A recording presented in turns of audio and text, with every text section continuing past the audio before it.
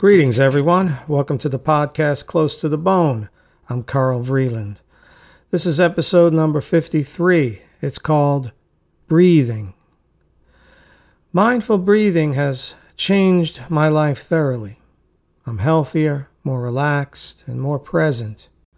Mindful breathing helped me get sober and clean, and continues to help me stay sober and clean.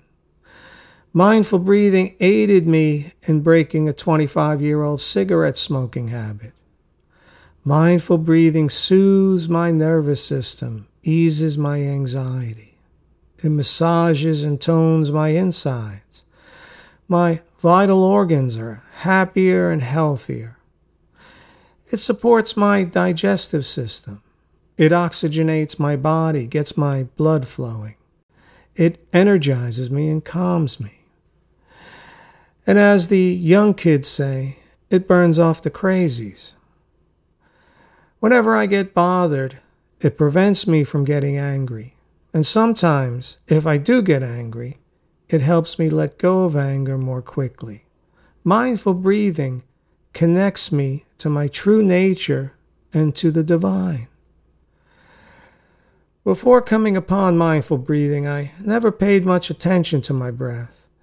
That is, unless I was forced to, like when swimming or when sprinting during the last minute of a 30-minute run, let's say.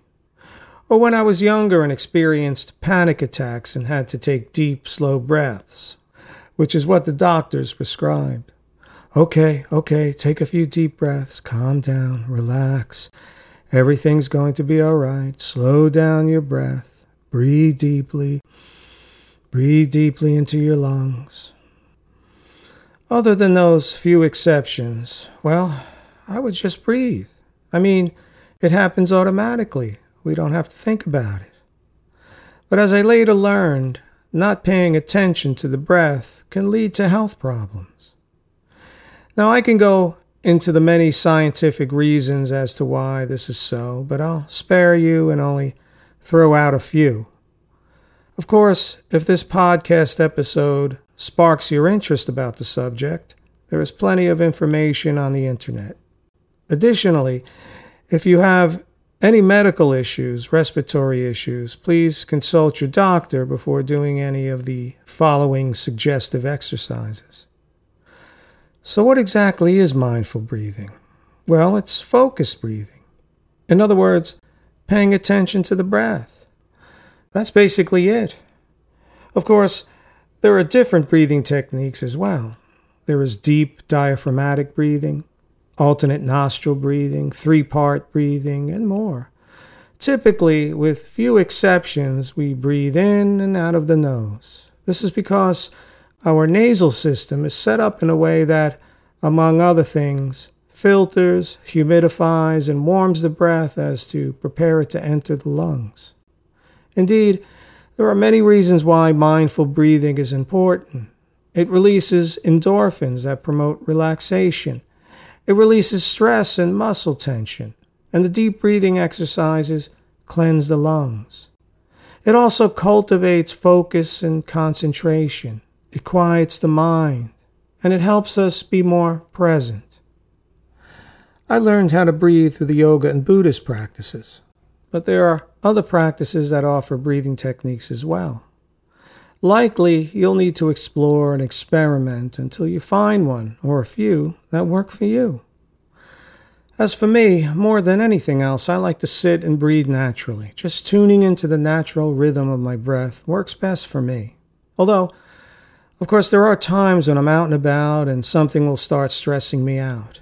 It's at these times that I will start breathing deeply and slowly.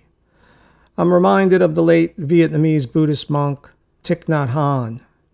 He spoke about his home having a breathing room, a room solely set up for sitting and breathing, a place to take time out to just breathe. How wonderful is that? Another technique I use is the Ujjayi breath. It's an audible breath. I use it on the mat when practicing yoga. I instruct and suggest to my students to use it. It energizes the body and calms the mind. The technique is relatively simple. we lightly contract the vocal folds, narrowing the passage of the breath. It's as if you're fogging up a mirror with your mouth closed. You should feel the breath at the back of the throat.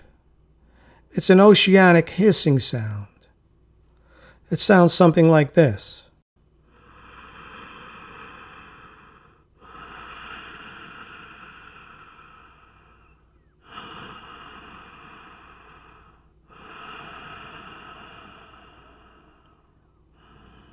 It helps us stay focused, and I find it especially helpful during a more vigorous class or when holding yoga postures for long periods of time.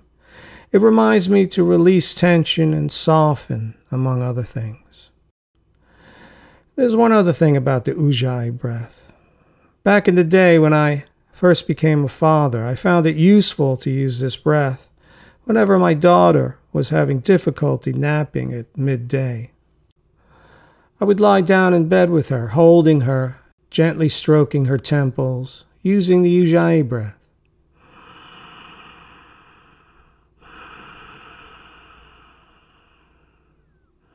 It would calm her down, and she would slowly drift into a deep sleep.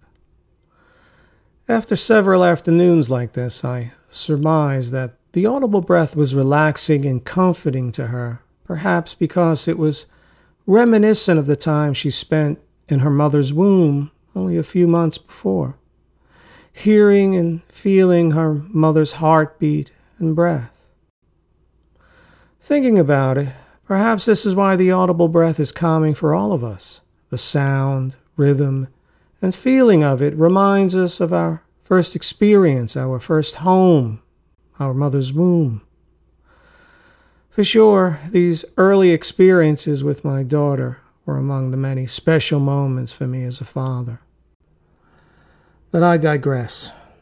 So, to conclude, if you're on the path of well-being, outside of trying to eat better, sleep better, and exercising daily, and in addition to practicing patience, compassion, tolerance, and understanding, and trying to be more useful and helpful to our fellows, I suggest incorporating mindful breathing into your daily practice and lifestyle as well.